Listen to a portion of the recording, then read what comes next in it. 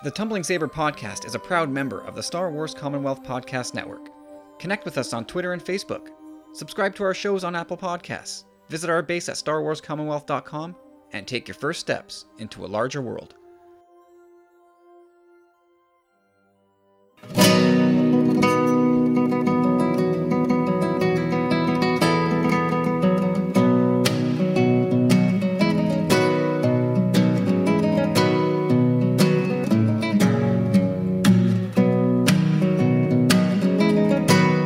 Hey everybody, welcome back to another episode of the Tumbling Saber podcast. I'm Kyle. I'm Murray. I'm Nathan. Welcome back everybody. We took a week off last week, but man, time moves quick in 2020. The year that seems to be standing still, but yet here we are, back at it again for another week. And well, guys, we can even get a chance to talk about the Mando Season 2 trailer. I mean, that's swept us all off our feet, right? Oh my god. I was on the floor. Oh man. And come to think of it, I may have dreamt it. We were robbed. Anyway. You win some, you lose some, right? Yeah. Stolen valor by the Batman. Well, there was lots of DC news, if we want to talk about that at some point. Holy cow. They really ran away with the weekend, and Tumbling Batarang. Sure. I'm okay with that. Man, oh my Star Wars and garters and batarangs. Hey, listen, DC is where the content's at, apparently. Oh, they crushed it this weekend. I don't know if we're going to get into talking about fandom at all tonight, but they crushed it. They did a fantastic job. Yeah. Really, really solid job. Before we get to that, Marie, how you doing? I'm good. Trying to catch up on things that I haven't quite caught up on. I've got 20 minutes left of Dr. Aphra audio drama. It's really picked up and has a lot of Sonostaros in it, so that makes me happy. Mm-hmm. And then I'm about 15% of the way through Poe Dameron Freefall, which somehow totally escaped my whatever that it was a young adult novel.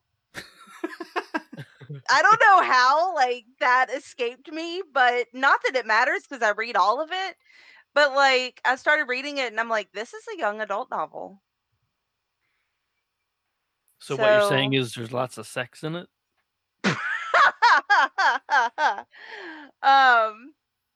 Not quite. But I don't know. It was just interesting, because I was geared up for this hardcore, intense adult novel, and I'm like, okay, I gotta reset my expectations. But so far, I'm really, really enjoying it. And then some things were a little different than I thought they would be with DragonCon Star Wars Trivia, but I got invited as a finalist, so that's super exciting. And that will be Sunday, September 6th, around 2 p.m. Eastern. Somewhere around there. I'll definitely update the Facebook group if anyone's interested in watching a trivia contest that's really intense trivia. Only if I can wave pom-poms. That would be awesome. Now, how many finalists are there? Typically 10. That's quite the field. Yeah, and in a typical in-person DragonCon year, 120 people take the written test. Good God. And the top 10 go to the live finals round. I would like to write one of these written tests just for the hell of it, just to see how hard this thing is. Because I have no intention, no desire to get involved with it to the level that you do. Because I know the torment you people put yourselves through with studying and binge watching and trying to hammer all these details home. I couldn't, but I would just to see. I would love to try one of these written tests. They should put that a dummy test out there, just for us dull normals to grab. They are. They're releasing a written test this year that's, quote, just for fun. Sounds like an episode of Luminous Beings to me, Cog. Oh boy. That actually does sound like a lot of fun. I'm going to try and do that for sure. So yeah, it's because there's no paywall for Dragon Con this year. It's just all going to be available. And it bears repeating again. Like Dragon Con is one of the big boy cons. Like it's not Montreal Comic Con. You know, it's one of the more prominent cons out there, along with San Diego and Salt Lake City. I mean, you've got like 80,000 people that attend every year. Yeah, it's not small potatoes there. So good for you, Marie, to make that field, and that's a tight competition. It's a lot of the heavy hitters show up for it. Mm-hmm. Woo! Team Marie, all the way. Yay! I'm so excited. When I got the email inviting me to be a finalist, I like screamed, jumped out of my sofa, and like started jumping around. I was so excited. Oh my gosh. That's awesome. Sure. So now, like, you're doing the Star Wars animated shows. Where are you going to go next? Like, do you guys all strategize and keep to yourselves about what you're going to study next? Like, can you divulge what you're going to study hard next?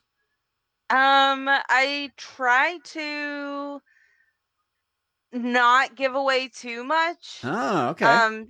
Just because I don't want, like, other people because we've started, like, some of us follow each other on like social media, Facebook, Twitter.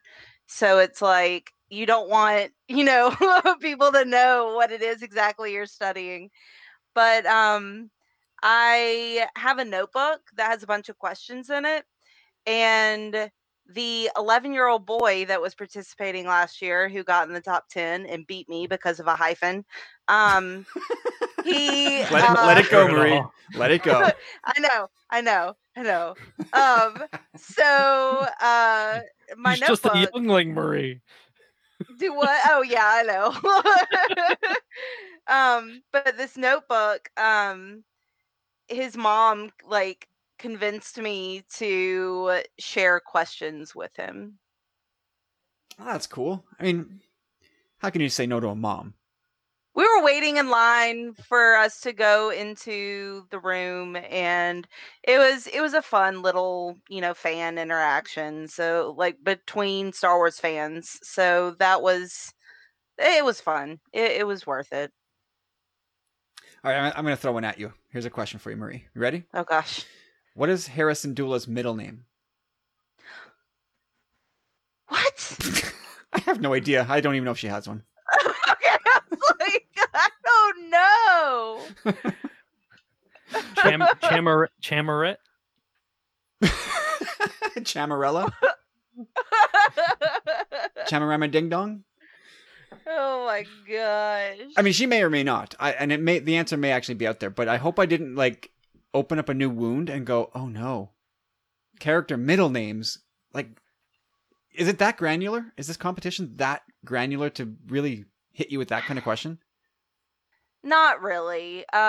It'll ask a question, like you may get, well, on the written test, you may get a question that has like 4 names listed and they're all totally wacky and you're like, what is happening? But they won't ask you what is this person's middle name, because it'll be one of the option will be the full name. Oof. Just choose C. But I do know go with C. One interesting, I forget if I've mentioned this before, and maybe y'all are well aware of this, but Jabba's full name. Starts with a D. Yeah. I'm not going to get it though, but I'll give myself like a quarter point for that. Desmond. Jabba the Tior. Desmond. Desmond. Sorry, say it again, Marie. What was it? Deselajik Tior.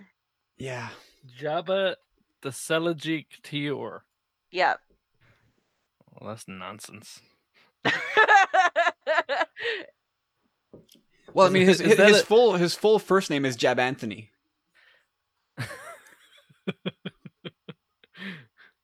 That sounds like some Tim Zahn nonsense. Mithra Nuarodu. Oh, stop it. Is that book out yet? No, it's September 4th. Oh, right. That's right. I've seen it all over online, so I feel like I might be the only person that doesn't have an advanced reader copy. Mm. I feel that all the time, and it always hurts. Right. It's like, how did some of these people get these copies? I mean, I'll understand. I've asked nicely, and I don't even get I can't even get a flat no to these people. Listen, the way shipping works here, even if I got advanced reader copies, they still wouldn't get here until like release day anyway, or later. So I like pre-order like a book from Amazon, and it'll get here like 2 weeks after. Well, I mean, they could send you the Kindle, right? Yeah, that's true. They could. But who wants that? Well, yeah. I mean, I still had to buy the book. But of course. Nathan, what's going on with you? Not too much, I don't think. I ordered some of those Walmart exclusive Black Series figures a couple weeks ago. We talked about that in the group. What else did I do? Oh, I pre-ordered Star Wars Squadrons today. Oh, so cool. I'll have that in hand for release day, hopefully. So extremely excited for that. Other than that, my copies of Freefall showed up. I haven't started it yet, but it showed up. Dark Legends showed up. I ordered the first volume of the Lost Stars manga. Nice. Nice. So yeah, looking forward to digging into all those. I think that was the bulk of it. I don't think I didn't watch any Star Wars in the past week, I don't think. So, yeah. And that's the end of Nathan on the show. Goodbye. I didn't like it here anyway.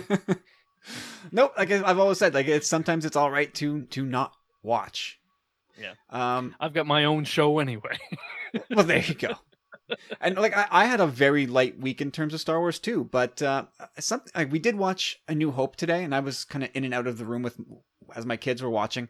But yeah, so I bought my son a vintage collection figure, the Luke Skywalker in Stormtrooper armor, because I got my pre-orders. I guess are going to start rolling in, because I got a package this week from EB Games of the Power Droid, the Gonk Droid vintage collection.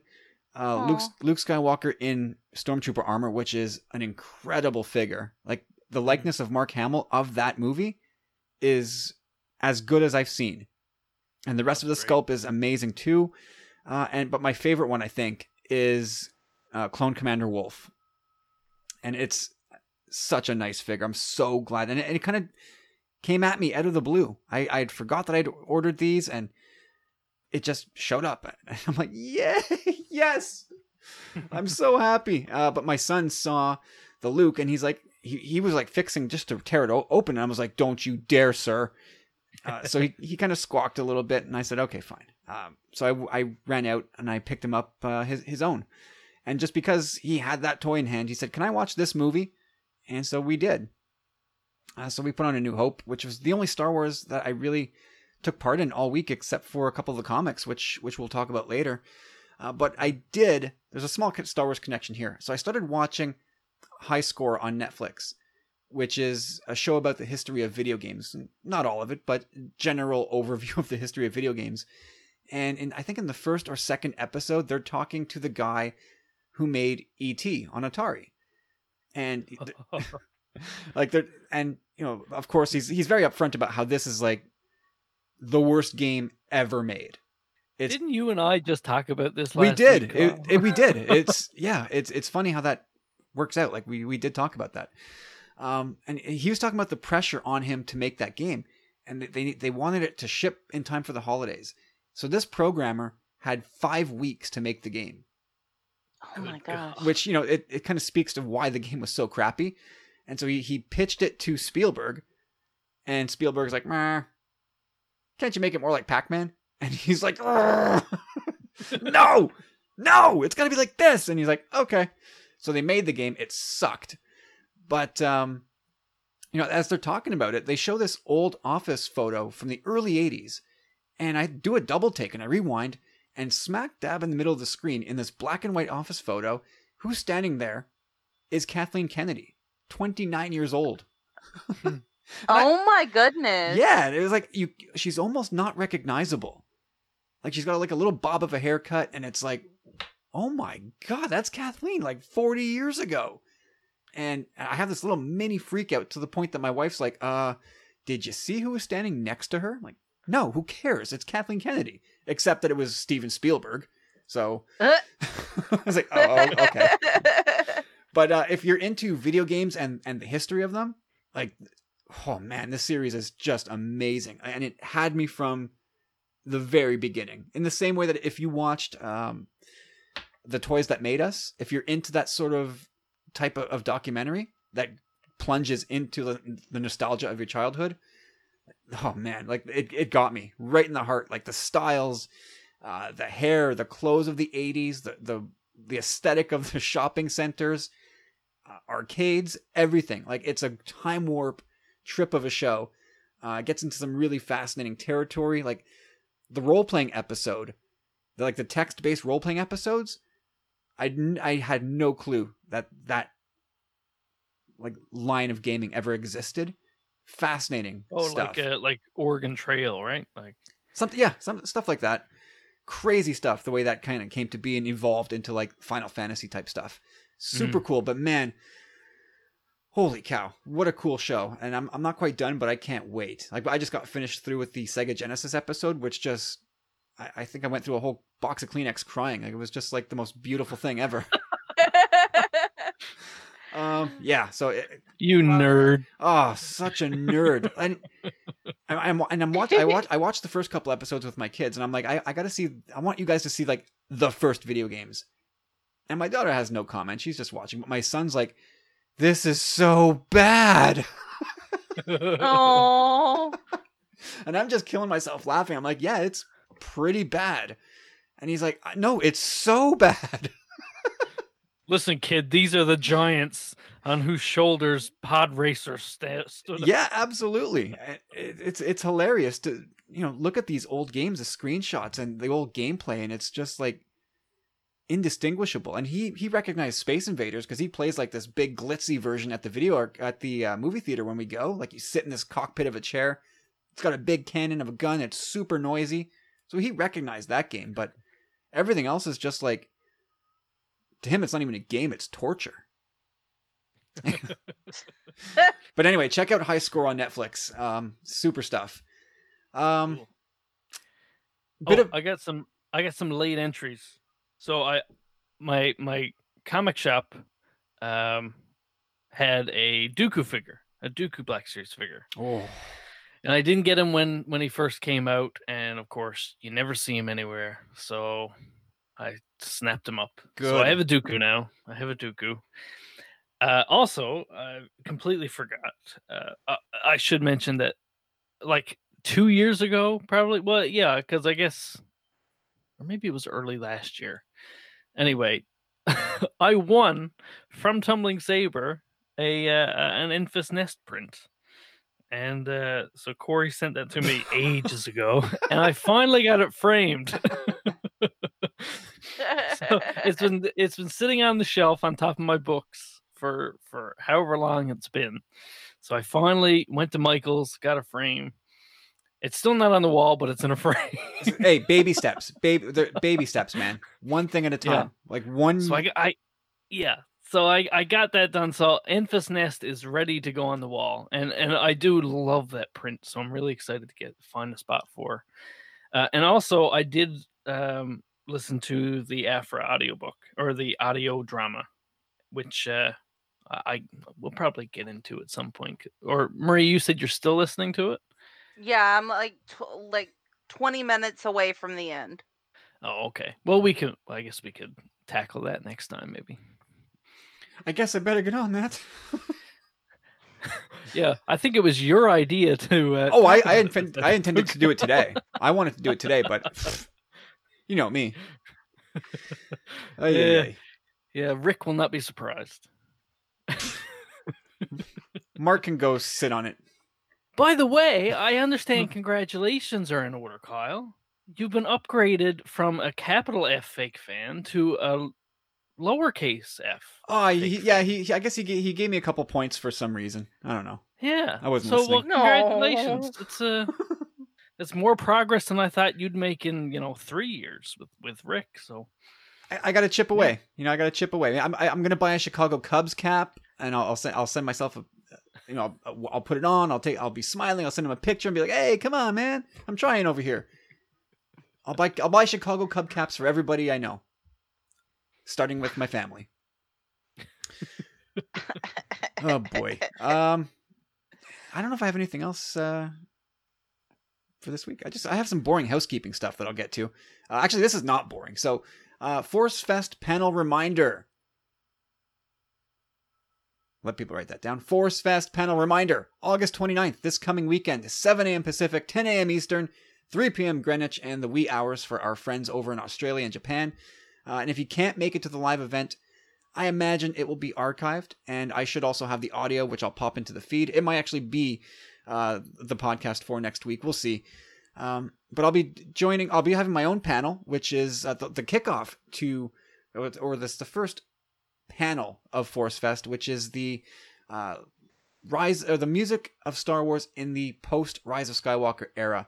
And it's going to be a great, fascinating discussion. I'm being joined by Raven from Sisters with Sabers and Devin from Unmistakably Star Wars, and we are going to have a great old time for an hour. And I hope everybody listening will carve out some time next Saturday to hop in and join us at Force Fest, and have your credit cards ready and help support the Make-A-Wish Foundation. So that's going to be fun. And I'm also going to be joining Tim, our good friend Tim from the Nerd Room, to talk about Star Wars collecting in the Disney era.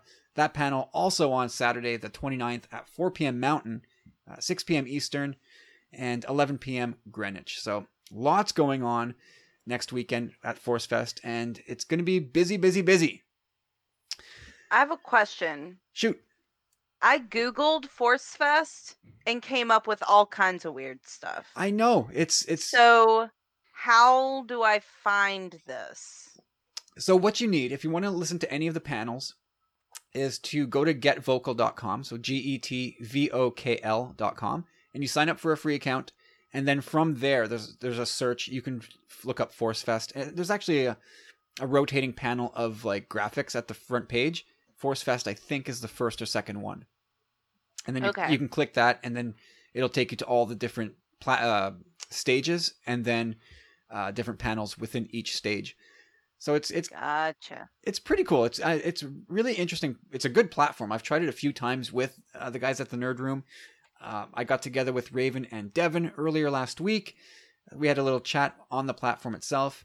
It works really well, and I'm really looking forward to it. Talking about the music of Star Wars, we're getting way out in front of this, because 3 years from now, as we race towards that, the 2023 Star Wars release, and we're pulling our hair out over whatever it is they're going to do with the music, because as fans, that's all we do is pull our hair out.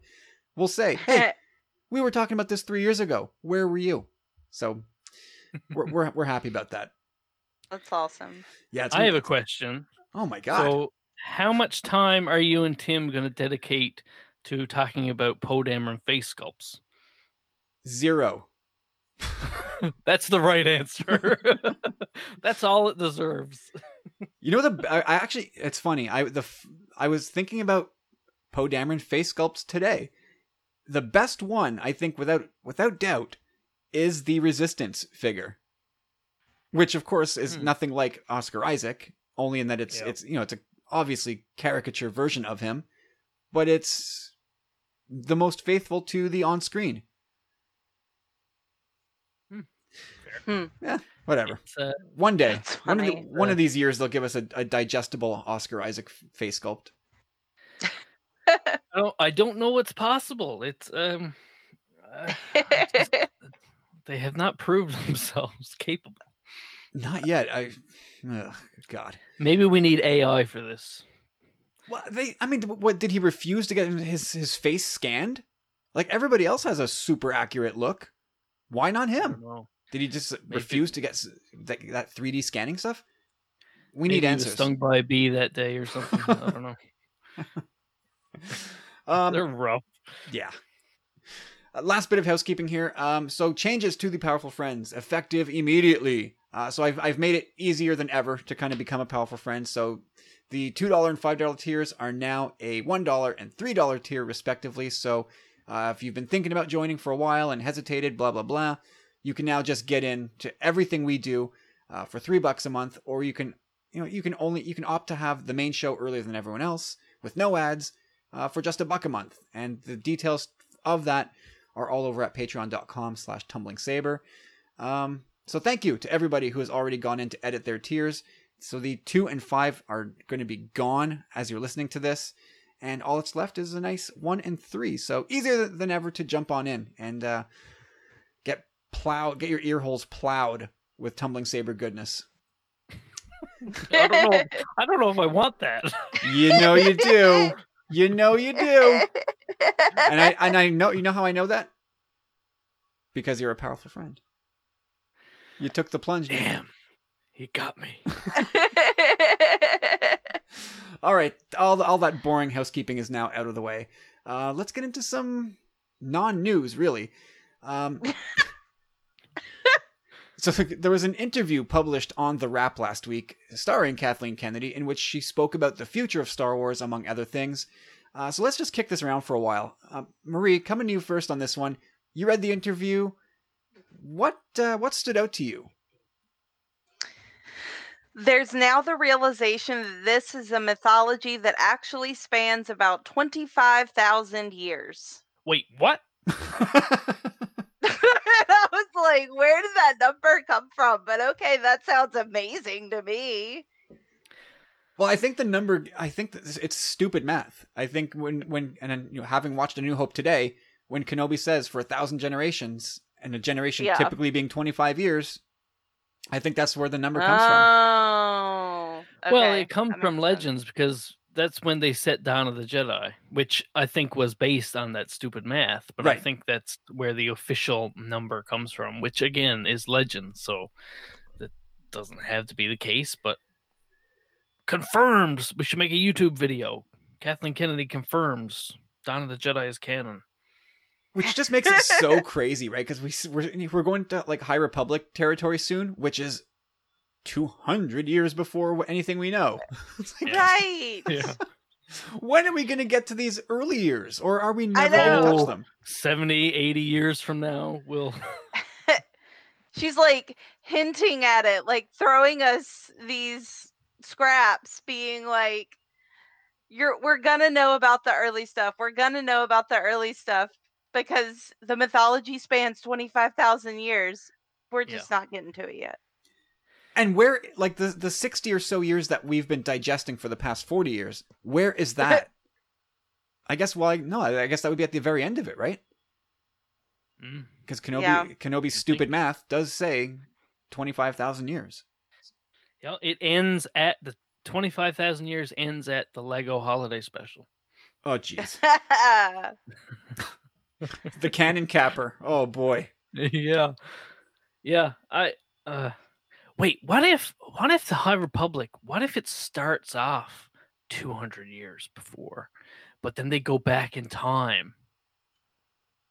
I would not be shocked. Now that flashbacks are like a common thing in Star Wars, would you be surprised if there was a flashback to like 10,000 years ago? No, Kyle. I'm talking World Between Worlds. Oh no. I know your brain just won't let you go there, but this is what I'm talking about. Okay, 200 years before the Phantom Menace, the Jedi, they still know what's going on with the World Between Worlds. So they're like, hey, let's go back in time and stop this disaster from happening. But we got to go back to the source of this debris. So we got to go back like 3,000 years to the origin. Too much? I thought I muted you half an hour ago. You know what? I have this dreaded sense of inevitability that because like DC now, like they advertise fully now this idea of multiverse, and Marvel is going to be doing the same with Doctor Strange and the Scarlet Witch show. There's going to be this idea of multiverses kicking around, and I'm sure it's going to come out just fine. And I feel like Star Wars will also bend to that and go, look how it's doing over there. I guess we can do it too. And they'll just fling open the doors, and a Star Wars multiverse will come and just punch me in the face and ruin everything for me. Yeah. Yeah. I don't want it, man. Who knows? I mean, in a way we kind of do, because we do see possible futures, in Force visions and that sort of thing.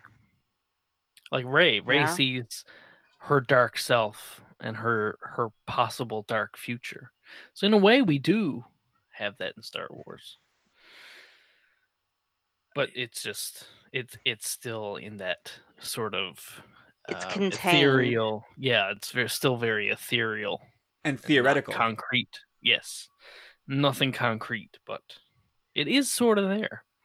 It's definitely sort of there.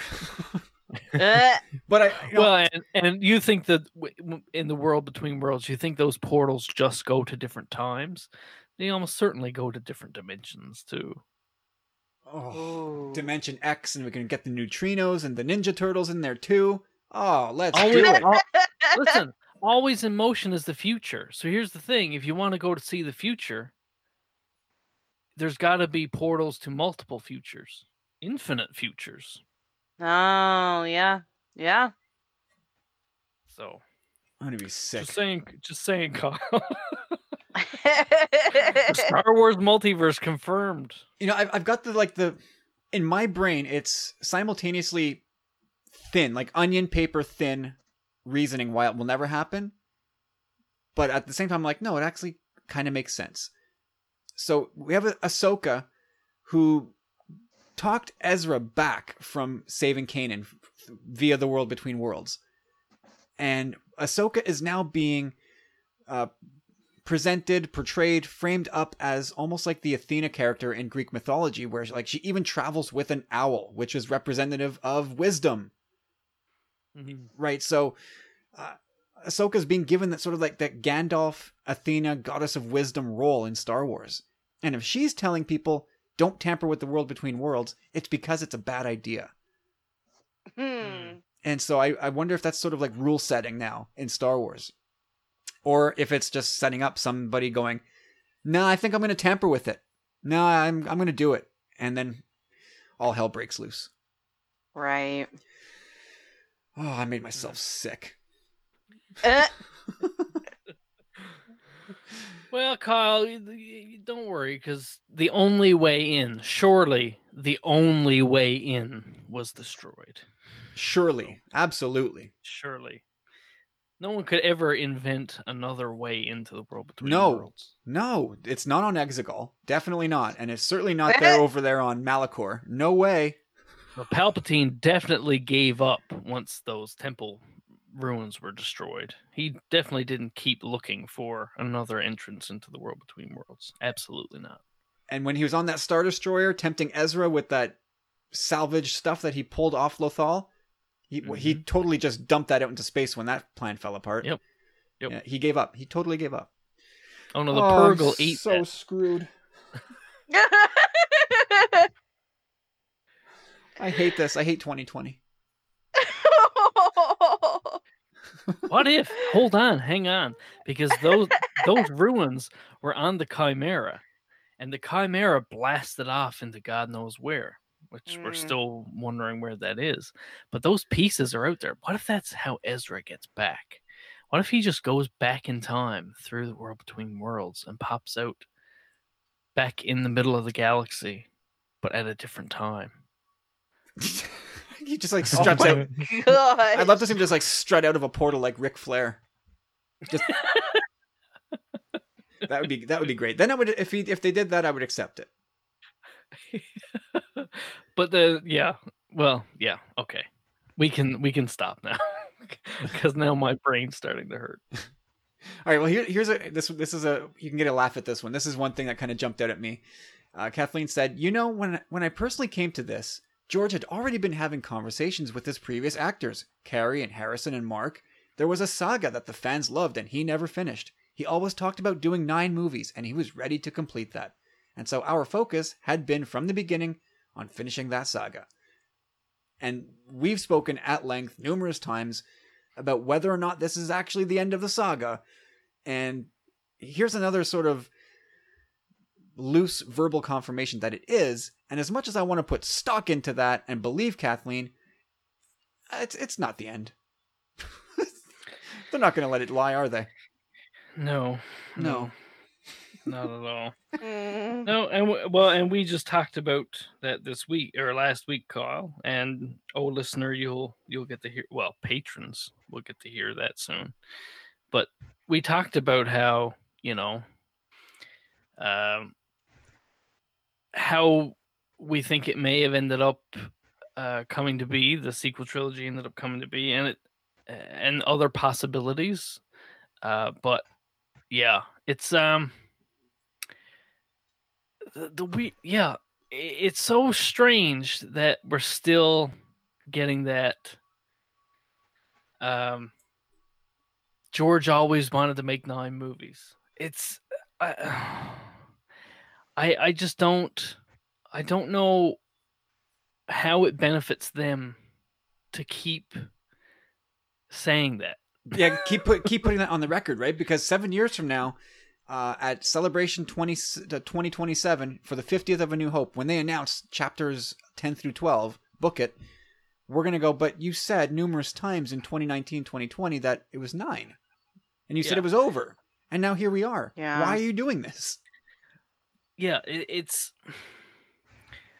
To me, considering that they talk so much, not necessarily Kennedy, but you hear different executives at Lucasfilm and people in creative positions talk about how they don't want to limit themselves and they don't want to box themselves in. It feels like that's exactly what they're doing, Mm-hmm. And I just, it's so strange that you would do that, even if that it is your intention not to make more movies. Why would you put that limitation on yourself needlessly? Because, like, at this point, I think most people are happy that the saga's concluded or supposedly concluded. Regardless of how you feel about the sequel trilogy or the individual movies in that trilogy, I think most of us are happy that it's done, that it's complete, and we're sort of looking forward to moving on.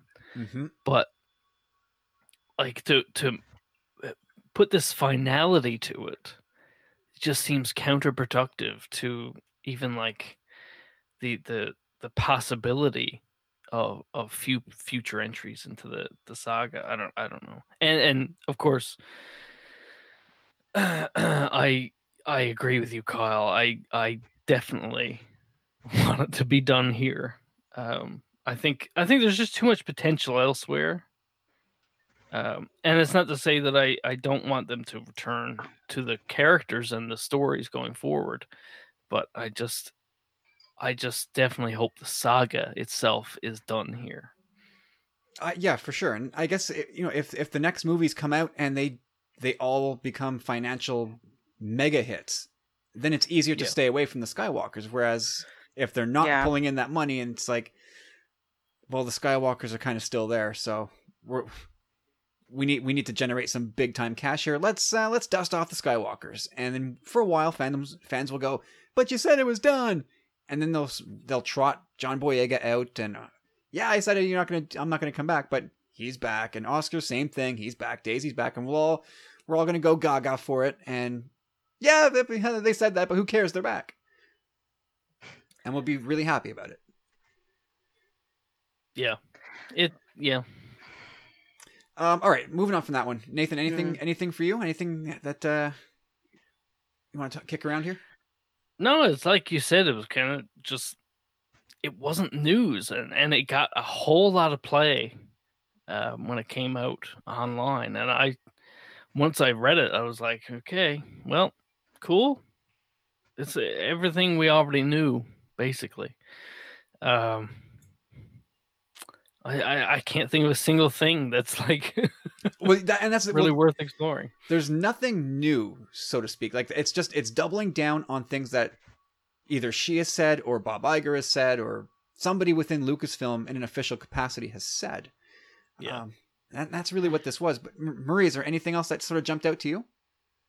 I thought it was interesting because it just sounds so vague, but there's so many fans out there and so many filmmakers that have been influenced by Star Wars for so long that it's a fantastic opportunity to get a sense of who wants to be a part of this. Yeah, and that's all part of the quote where they're like, "Oh, we're stepping back and we're assessing," kind of like the whole thing of assessing where they're going next. And that was like that one. I don't want to say I was irked reading that, but I guess it's the closest thing because, like, I try to be positive. I try to give these people who rarely let me down. I try to give them the benefit of the doubt. But I struggled with this one because I feel like we've been hearing this quote for a long time now.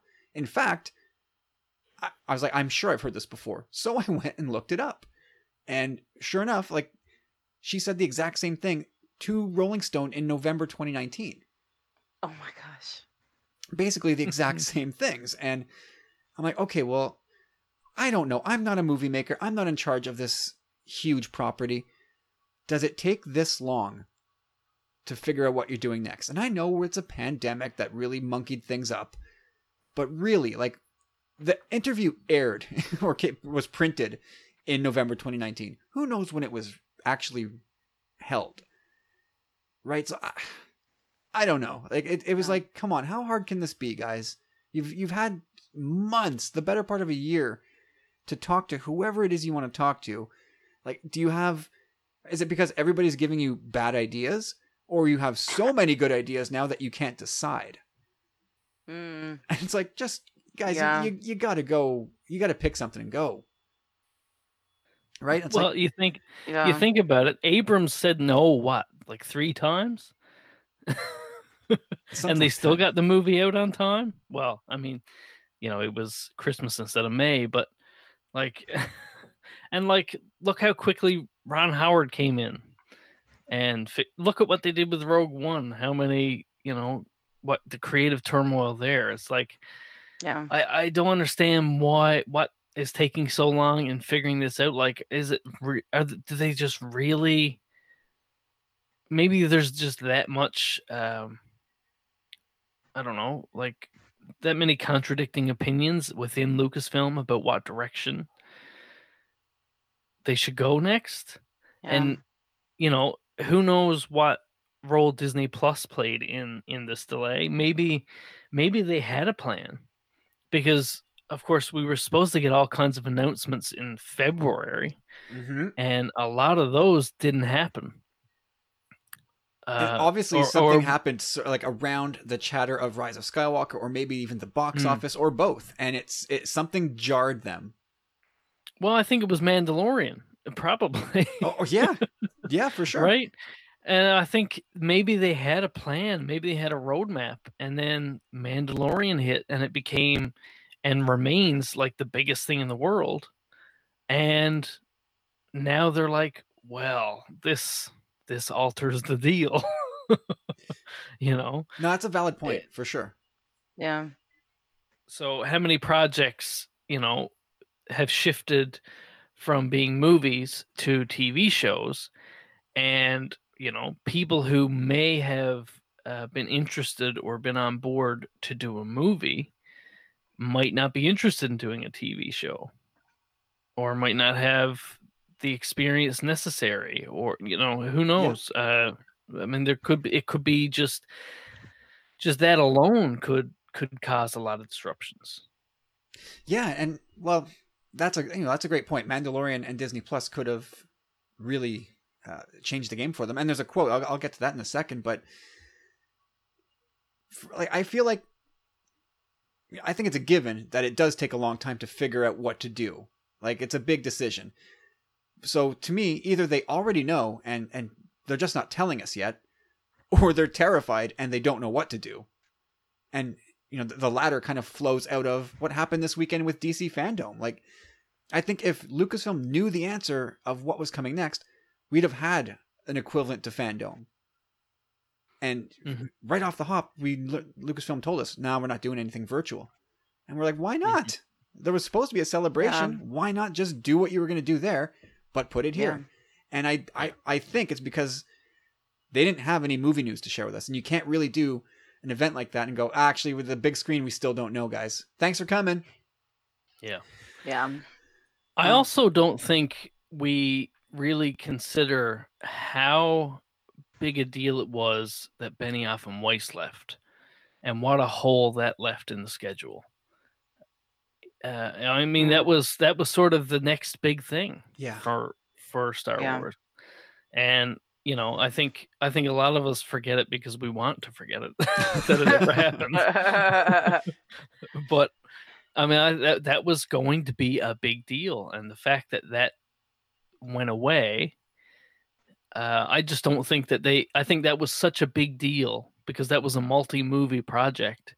I think that was such a big deal that, I mean, there was no way that they could fill that hole fast enough. That's true. Yeah. And that was the defining next thing for Star Wars. Mm-hmm. And now that thing is gone. I mean, they still own it, I suppose. And so they could give it off to somebody else. But I think most creatives would rather do their own thing rather than pick up somebody else's. Well, and I wonder if things would have been different if sort of you would set the timeline back a bit. You know, if Mandalorian had happened before they quit, you know, would they have been more excited to go back to TV? Would that have been more enticing to keep them? Ooh, maybe. You know? Because that's where they earn their reputation, good or bad. But that is where they earned the reputation is on TV, premium TV. So if they could have gone back, if the movie thing wasn't working, and well, we have another option. You could do a show, or several shows, or whatever, and that might have been enough for them to say, okay, well, obviously the movie's not working, but we know how a TV show works, so we'll go and do that instead. Again, you still get the problem of filling that movie slot, but at least that is more content and sort of quote unquote prestige to help fill that void a little. Yeah, because I mean, let's face it, right? Like the movies, as great as Disney Plus has been with The Mandalorian, and as great as we expect it to be with season 2 and all the other stuff, the movies are still the big glamour thing. That's still the crown jewel, and so they really got to get it right with whatever they do next.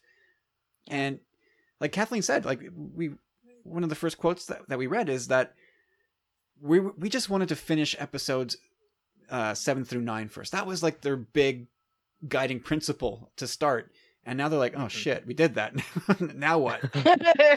Man. And so I get why they're taking their time and why they'd be nervous about it, but they got to move at some point. But then again, in comes this wild card like Disney Plus, which has probably been more of a game changer than they even suspected it would be. And I think there's a quote tied to that as well.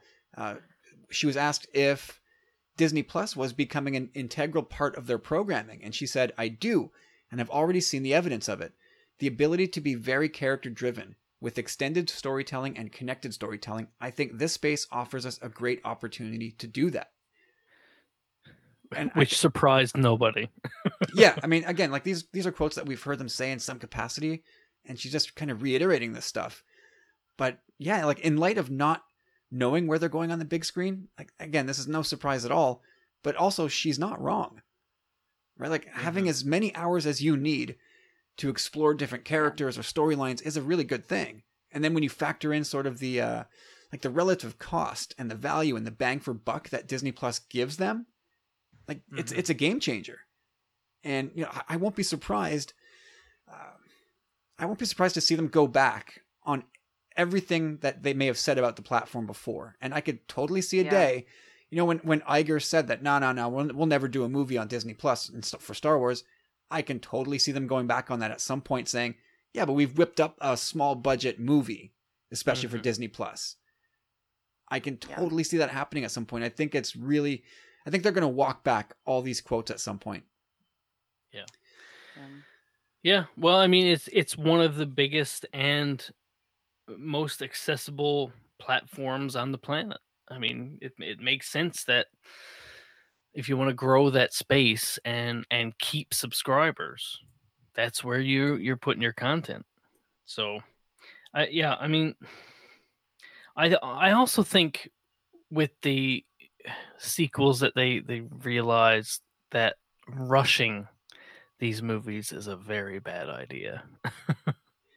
And they kind of screwed themselves because they've made us, they sort of gave us an internal clock for how often this stuff is supposed to come out. They programmed us. Yeah. And now they want to reset that clock again. And it's like, we're not going to, Star Wars has reset our clocks too many times.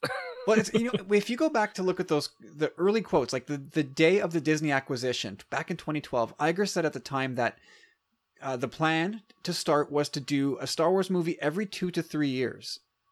Yeah. And then at some point, I think TFA came out and Rogue One came out the year after, and they both did amazingly well. And I think at that point they said, I would imagine Disney was like hit the throttle, let's go. People want this, and just go. And then it backfired right around 2017, 2018 with episode 8 and Solo. It kind of blew up in their face. And Iger has kind of fallen on the sword for that. And it makes sense. Like, people got all skeptical about what the Faceless Corporation said, but the quote is there in 2012 when Iger did say every 2 to 3 years. So at a certain point, he did understand that the cadence that Kathleen talks about is 2 to 3 years. And then at some point Disney probably said, I think we can speed this up. I think the market can handle more. Yeah. Well, I when he made those initial comments, I met, if I'm remembering correctly, that was before Marvel was doing like 3 movies a year. Right? Yeah. Oh, yeah. And so Marvel has set so many expectations for Disney that I think that's probably what happened. I think Marvel started ramping up and found huge success in doing that. And I why wouldn't you assume that Star Wars could do the same? Yeah. I get that for sure. From an Iger perspective, but it seems like Kathleen has always kind of bristled at that comparison, because for how many years, decades, generations, as a Marvel reader, you've been programmed as a fan to get the next thing at a certain interval. So whether it's every month, or in the case of the really big books, twice a month, it's clockwork. For 50 years, you're getting 1 or 2 things of that thing every single month. And so when it comes to the movies, you can still carry forward that expectation that every year you're going to get a movie, and it's easy to program that way. When Star Wars it doesn't operate that way, and I think Kathleen knows that. And Bob said, "Well, why not?" and then, well, here's why, Bob. Anyway, the only thing that I think we can consider as being news from this whole thing is that we learned for sure that the Kenobi show is a limited series run. It's not going to have multiple seasons. It's however many episodes it's been. I've heard 4, I've heard 6. But that's it. Whatever it is, that's it. So we're not going to get season after season of Kenobi. It's one thing. It's one finite story. Done. Well, and that's what it is for now. I mean, that's the thing. We've heard possibility of so many different iterations of this thing. It was just 8 episode. It was a 6 episode. It was a movie. Then it was a show. Yeah. Then it was a movie. Then it was, So hopefully this is the most definitive answer we have to this, and hopefully this is the one that sticks. And I think 4 episodes is more than enough to tell that a Kenobi story.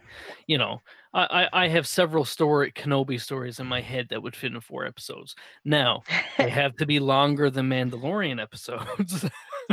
Yes. But 4 episodes, say, 50 minutes. Yeah, this has got to go like Lawrence of Arabia scale. Yeah. Marie, anything else before we pack it up and go ahead and talk about comics? Just a couple things. I did like how in the quote that you read that she said connected storytelling. So I don't know if that's just her saying that, or if that means there's like a hope in the future for them to connect a little more things. I do think they've done that with Dryden Voss showing up in the Clone Wars and the Darksaber showing up in the Mandalorian. Mm-hmm. So Great they have points. started to do that a little bit, throw those things in there, but maybe even more so. That would be really, really cool. Yeah, I kind of just glossed right over that, but that's a great pull. I mean, I think you can be tempted to read that as doing what Marvel does. It immediately made me think of all the rumors that we've heard surrounding Solo related shows, like the Lando show and the Maul show and the whatever, if it's a Han and Chewie show or a Crimson Dawn show, whatever it is, whatever the rumors are. That was sort of the first thing that I thought of was, okay, well, I mean, we've been hearing all these rumors about these shows spinning out of Solo. And now Kennedy's talking about all these shows connecting. That's sort of where my mind went. And again, there's so many rumors, and so many of them are, they come out of God knows where. But that was that was immediately where my mind went. Yeah, no, that's a great point, Nathan. Cool. All right, that's a wrap on the wrap, I think. New to Medicare? Start now. Go to myhealthpolicy.com to learn about some of the top-rated Medicare Advantage plans in your area, including plans for $0 a month in plan premiums, low out-of-pocket costs, and expansive provider networks. If you're thinking about a Medicare Advantage plan, myhealthpolicy.com is a great place to go to find a plan that meets your needs. Learn more about your options. Even talk with a licensed insurance agent. myhealthpolicy.com. Who's ready to talk about comics? Woo! It's been a minute since we got a chance to talk about some of these comics. Should we get the thorny one out of the way first? The controversial one from last week? Bounty Hunters number 4. Yeah. Not that I read it. I'm going to say full disclosure. I did not read it, but I saw the controversy. I've seen the pages posted online, and I don't even know how to frame this up, but we've been down this road before with Lucasfilm doing something that can be very easily framed as tasteless and cruel. Marie, you read the book.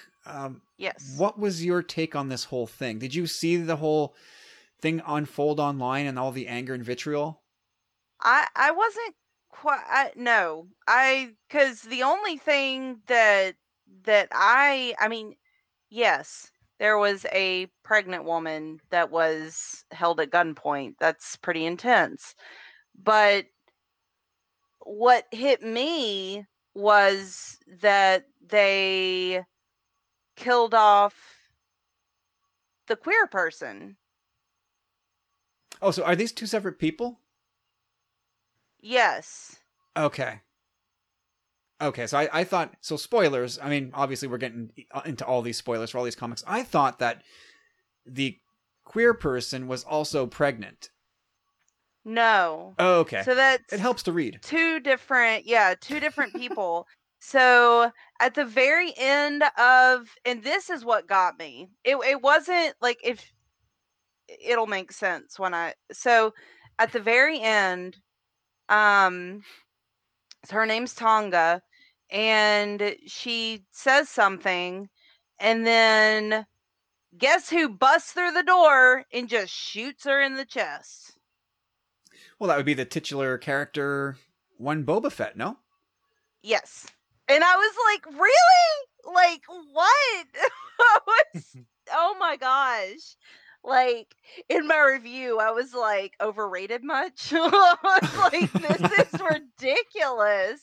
Like, Boba Fett comes in and kills the queer person in the series, and I was not happy about that at all. Because you got to see her with her girlfriend, and it was super sweet. And then it was just like, what? Why? Like, she was in the middle of saying, I forget this. I understand now why you did what you did. I'm going to go back home to my girlfriend and I'm never going to leave her again. Bam, dead. Ugh. Nathan, did you read this? No.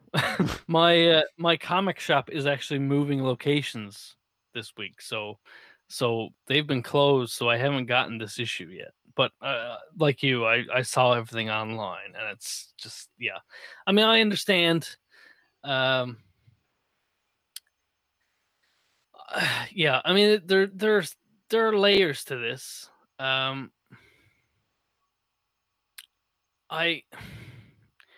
whole pregnant woman thing. I mean, so what happened with the pregnant person in this issue? So they went back and I double checked. There are panels from issue number 1 that were reproduced in this issue number 4 that showed you what actually happened way back years ago on Corellia. Mm-hmm. And Nakano Lash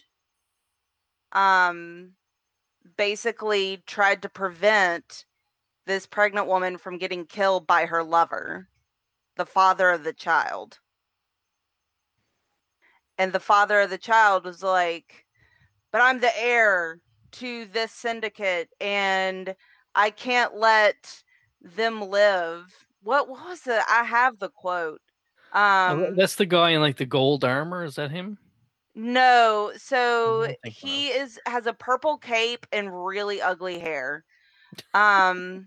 Maybe it is gold armor.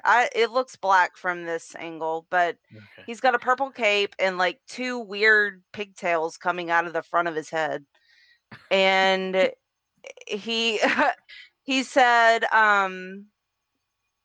can't be allowed to live. So they can't be allowed to live, and then he shoots basically he's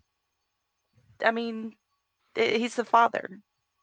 So he assassinates the mother of his unborn child. Or he tries to. Or does he? Well, okay, no, so that's a good point. The baby survives.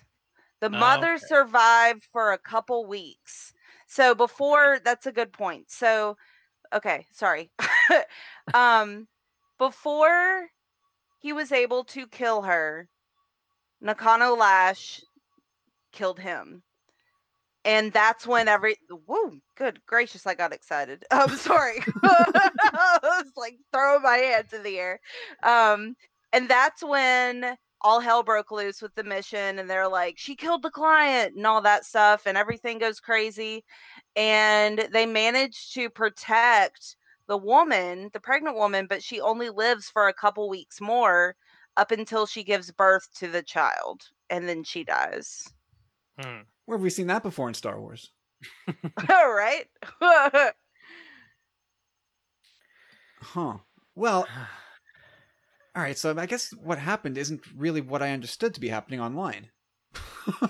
No, I mean, they're 2 separate incidents, really.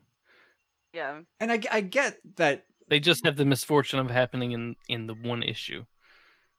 Yeah, and it's, I get that it's maybe a bad look for Lucasfilm to have this stuff going on, for sure. But yeah, I mean, Well, I mean, here's the thing. I mean, call me ignorant, but I don't. I mean, it's a terrible thing to happen, but that's sort of the point of it, isn't it? Like, these are bad people. Like this guy who tries to kill the woman and her baby, he's a bad dude. That's the point, right? Yeah. Like, I mean, it's a book called Bounty Hunters. Like, it's not the Boy Scouts of America here.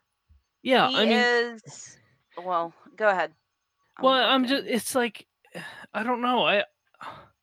I understand that, like, you know, even in the context of a bounty hunter's book, you're supposed to have heroes and characters that you root for and anti-heroes and that sort of thing. But, like, it doesn't seem to me that that's even the case here. Like, this guy is supposed to be an unlikable bad dude. Like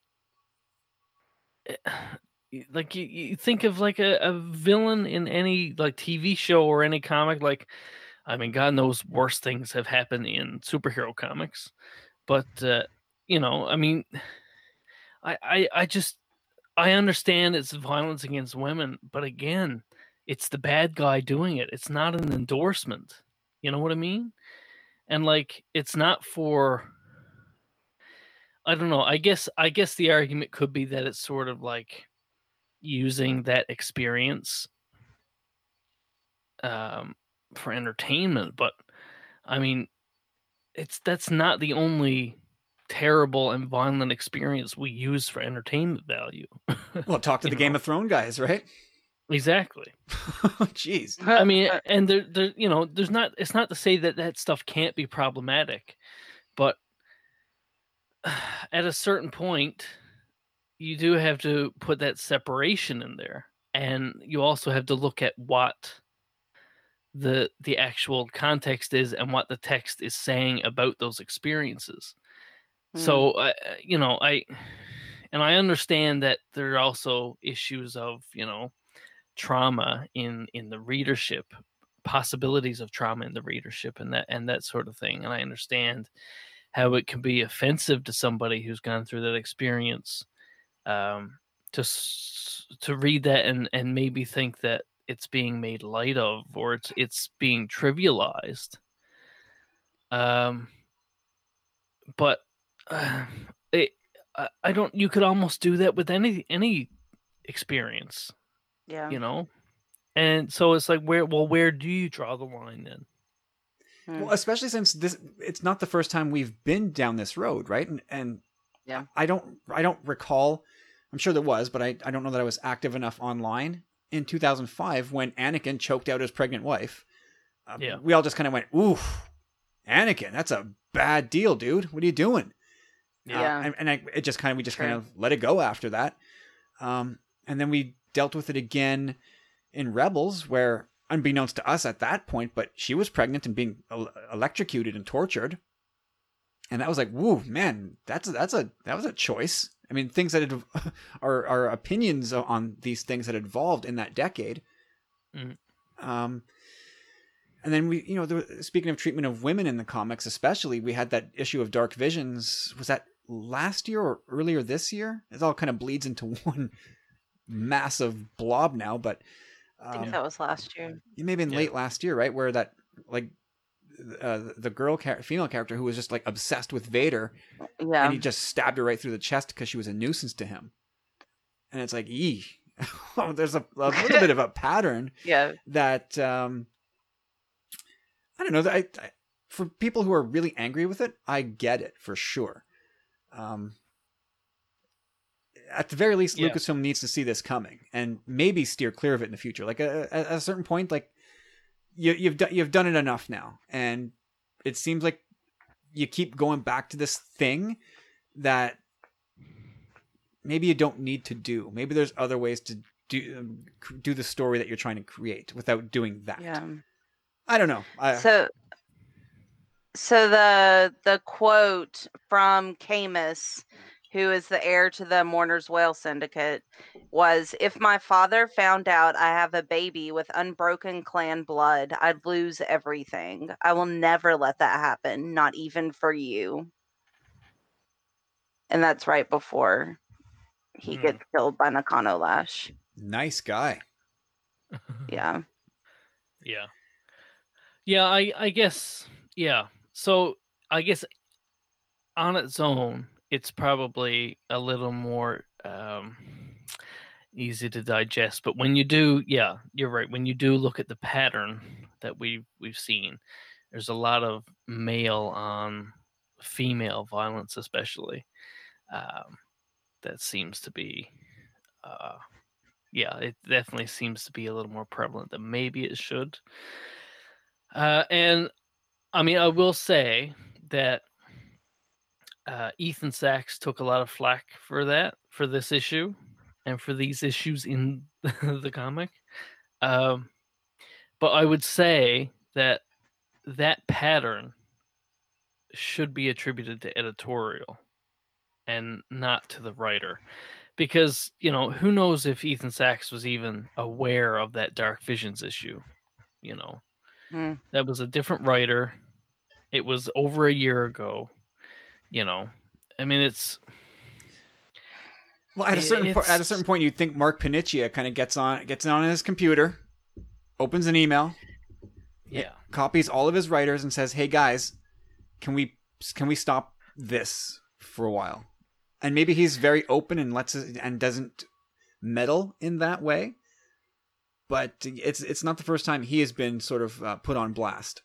Well, he doesn't like to get political, Kyle, and that sounds suspiciously like politics to me.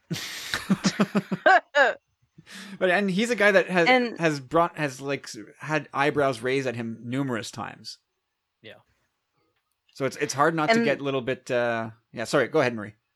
Oh, I was just gonna say, and the other thing is the fact that, like, there were panels from this issue that were exactly from the first issue. So before they even put out this comic, they knew what was gonna, like, where it was gonna go, like, down to the detail.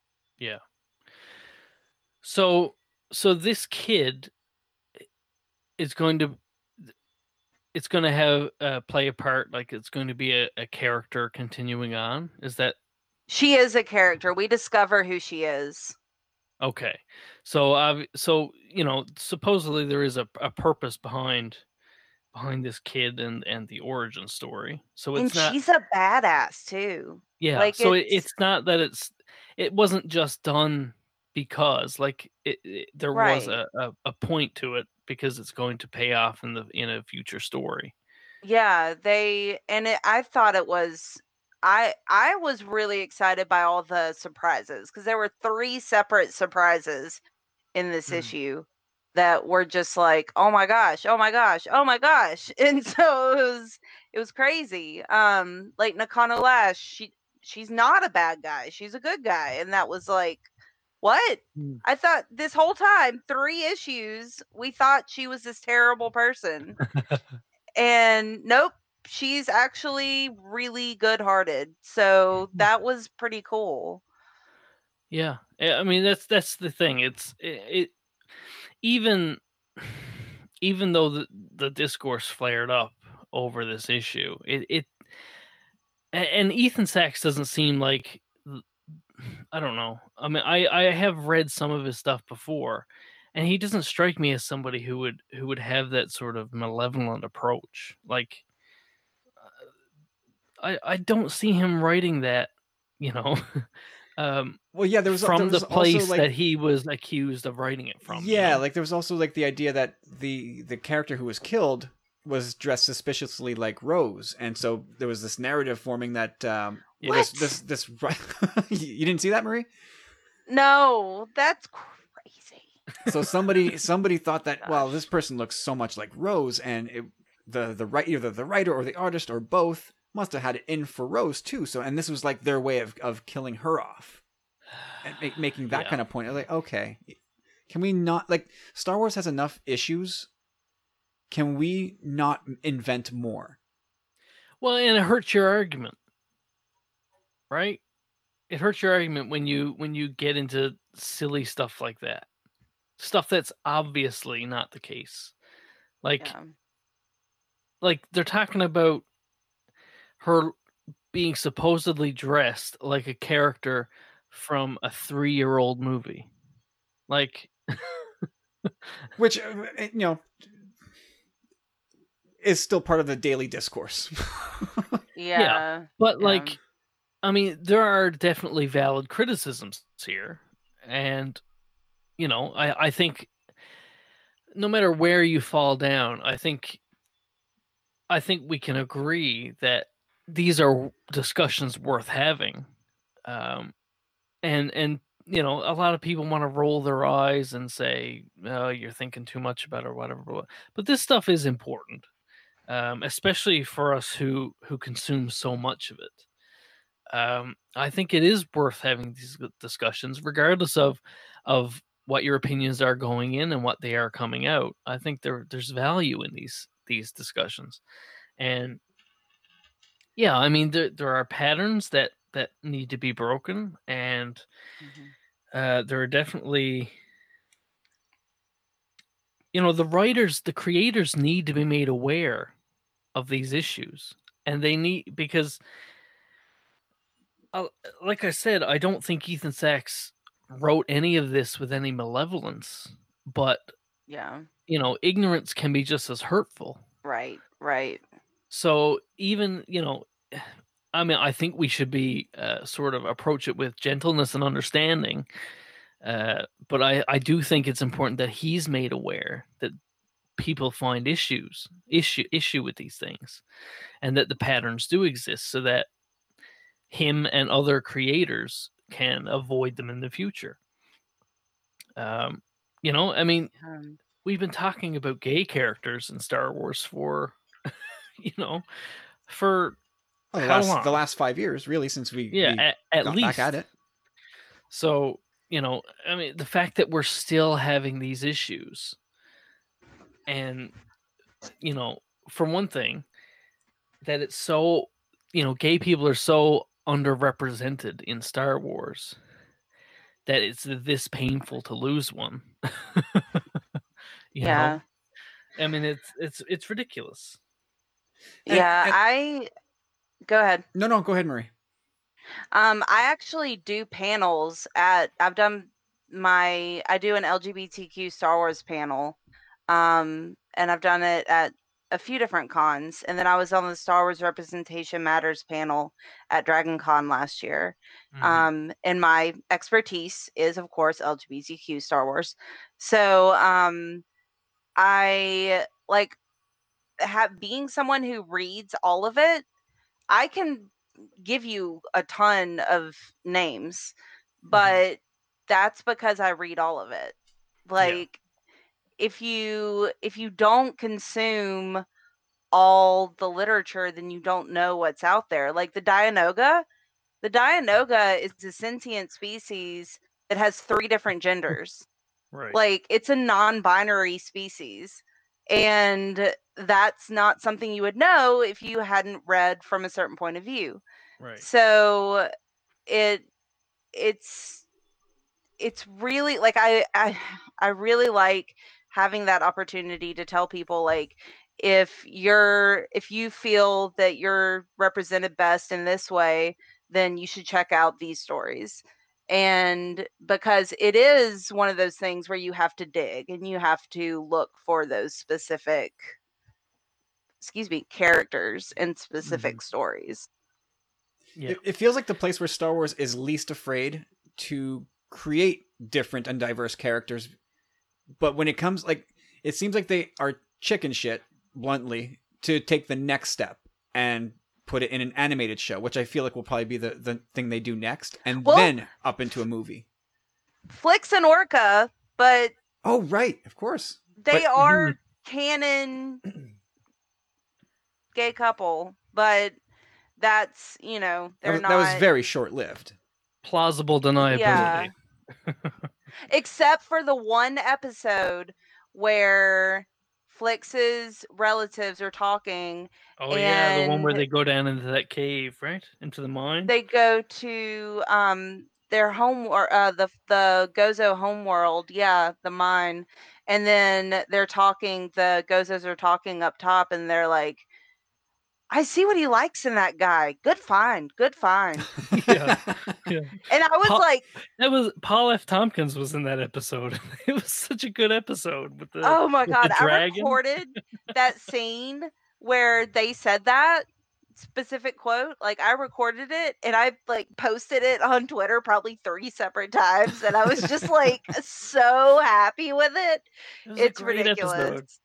And I've said before that Resistance isn't my show, but every now and then there are those gems, and that episode, I really got a kick out of that episode. It was great, and the voice casting for those two is just on the money. Yeah, yeah. Jim, I can't remember the Jim something. Jim Rash, and Bobby Moynihan. It was you couldn't have done a better thing with those two characters. Yeah. And ultimately, going back to the comics, there's this pattern. It keeps happening, and ultimately, the reason that keeps happening is because people keep buying it, and the people that have a problem with it keep buying it. Yeah. And so, if you stop buying it, that will be the thing that grabs the attention and shakes up editorial and causes that email to go out to say, guys, we can't do this anymore. Or maybe they even have a Zoom call so they can look each other in the eye and say, this has to stop. Yeah. Yeah. Mea culpa, I'm part of the problem. Cause yeah, I'm and as a, LGBTQ representation matters person in Star Wars, I'm still subscribed to this series because... When it's Star Wars. Neither of you were outraged, flipping tables like we saw online. No. Well, no. I was sad. I was definitely sad, disappointed, and I wrote that in my promotional tweet and in the review itself that I was disappointed with it, but well, sort of to your point, Marie, is figure someone who's looking for these characters in these stories, and they hear, oh, there's a gay character in Bounty Hunters. So they pick up Bounty Hunters and they're reading for a couple months. They get to issue 4 and whoop, sort of the reason they were reading it is now right dead on the ground, yeah. It's that I understand how that could be hurtful, and it's not fair that sort of one of the few places that you could find that visibility is sort of just swept off almost immediately. Well, it seems like the same people keep paying the price for shock value. Mm-hmm. Yep, for sure. And that, I think, is the problem. Yeah. Yeah. The quote from Tonga at the end of the comic was, I just want to go home. I got out of this hunter's life and should have stayed out. I am going to run back to Losha's arms and forget all this death. Next panel. Oh, as she's being shot through the chest. Yeah. And then Boba Fett. Yeah. And I don't know what I mean. We've talked all about the circumstances surrounding it, but for the character himself, I don't know where Boba Fett goes in the future. We're expecting to see him in Mando season 2. Where do we go with the character? This kind of entrenches him in fully a-hole territory if he wasn't there already. He was a little jerk in the Clone Wars animated series. Yeah, he was. Well, that's the thing. Like he needed the help, right? It's sort of just okay, well, you used this character for this purpose, and really, you didn't need it. We all go in with sort of the sometimes begrudging understanding that Boba Fett is supposed to be a badass, right? You didn't need to prove it by having him kill this character. So it's wasted, really. On top of everything else, it's just a waste of a character. Yeah, I always had the sense that, forgetting the spiteful, vengeful little boy from the Clone Wars series looking to get Mace Windu, after that, once he became a pro bounty hunter, it was all about the business and all about the job. And again, not having read the comic and missing all the kinds of context, just to see what I saw, feels very much like hollow shock value type stuff. Yeah. And that's the thing. I mean, just knowing the basics that Marie laid out, like, even without having read it, I can still understand why someone might be hurt. I mean, was she worth more dead than alive? Yeah. I mean, I don't. Is that established, Marie? No. I mean, she's working with Valence to find Nakana Lash, and they're just all after Nakana Lash, and so I'm not really sure about the bounties on each of them. Okay, so he's probably killing off the competition. That would, yeah. Okay. You would figure that would be almost against the code, right? Because there was a big deal made of that in Mandalorian. Mando killing off all these bounty hunters after he broke the code, and then they went after him. And there seems to be a lot of stuff going on here. But let's leave that issue aside for now.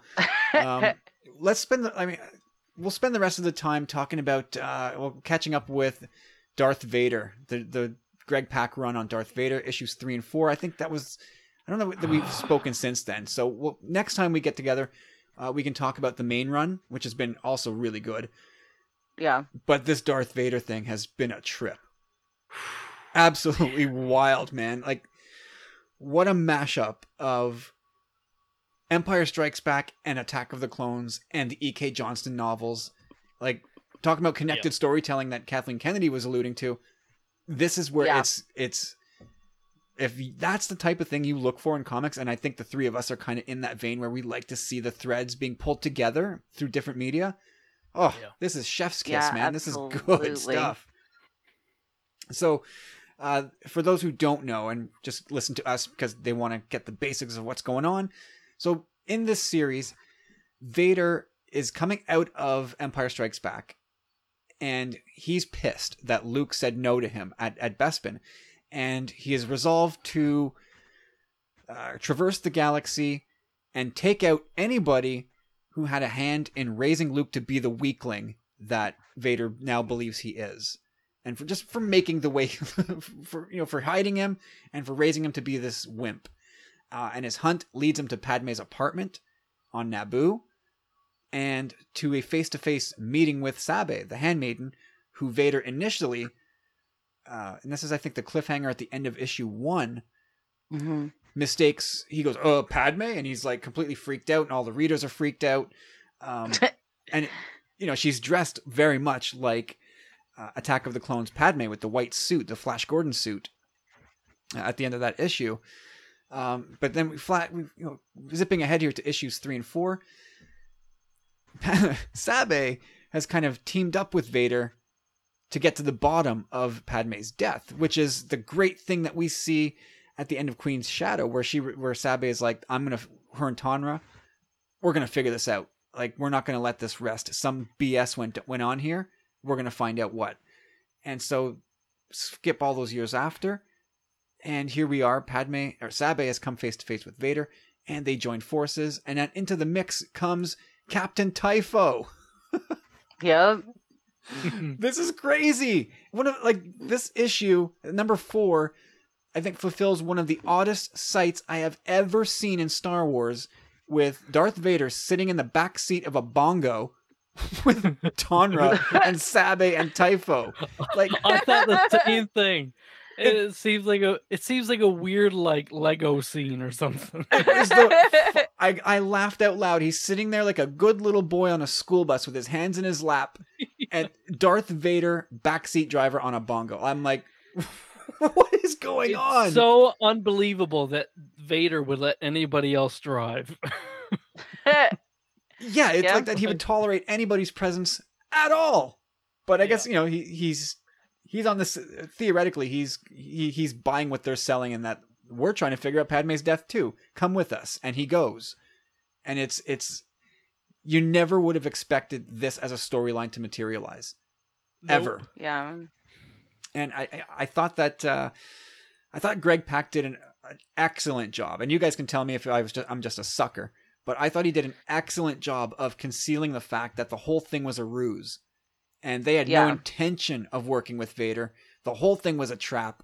And they all suspected that it was him that killed Padme and Anakin.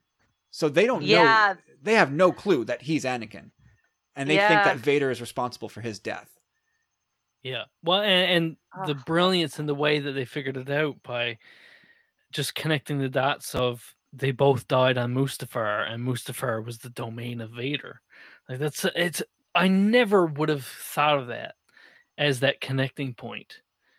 But it's so obvious now after reading this issue. The way that they've pulled this off is fantastic. It's so good. And so they've essentially lured Vader into this trap. And where they are now is in like a Gungan underwater. I don't want to call it a bunker. It's in one of those like little globes that the Gungans live in, and they've lured Vader into one of these things. It's almost like it almost seemed to me like a mausoleum of sorts, sort of, because you've got that sort of tribute to Padme that's down there, right? Or was that? So no, that was elsewhere. Was that elsewhere? I think. Yeah, that was elsewhere. Later when we meet up with another character from Phantom Menace. But anyway, so they've got Vader. No, it was that tribute where because he the slashes, celebration. Yeah, it's that mural where he slashes it, and then the monster attacks. Oh yeah. In issue 3. So it almost seems like a mausoleum, or sort of like a monument to that peace treaty. Right. Because they show like there's that the whole mural of the end of Phantom Menace with the globe and blah blah blah. Right. Yeah, you're right. That is issue 3. And then so the trap is they're all prepared to die for this cause of solving Padme's murder and getting retribution for her death. And so thinking back to Phantom Menace, like the underwater passage through the core. Sando Aqua monster. Yeah, the biggest of all the water beasts. Never thought I'd see it again. And this thing just comes crashing down onto this underwater bubble that they're in with Vader in. And I guess the intention was that they're all resolved in this point to die. Because they had the thing to sort of call the monster, like they had like a beacon type thing to call the monster, right? Something to that effect, which is how it came down and just bam, just rams right through that bubble, and you're led to believe it's game over for all of them. Obviously that doesn't happen, and they get back. Sometimes it's not a bigger fish. No, of course, and it's not the first time we've seen Vader kill a giant underwater creature, right? I think in the previous, or maybe in the first Vader run. Yeah. Or maybe it was the Charles Soule run that he also battled that giant creature in the first issue of Dark Visions. Yeah.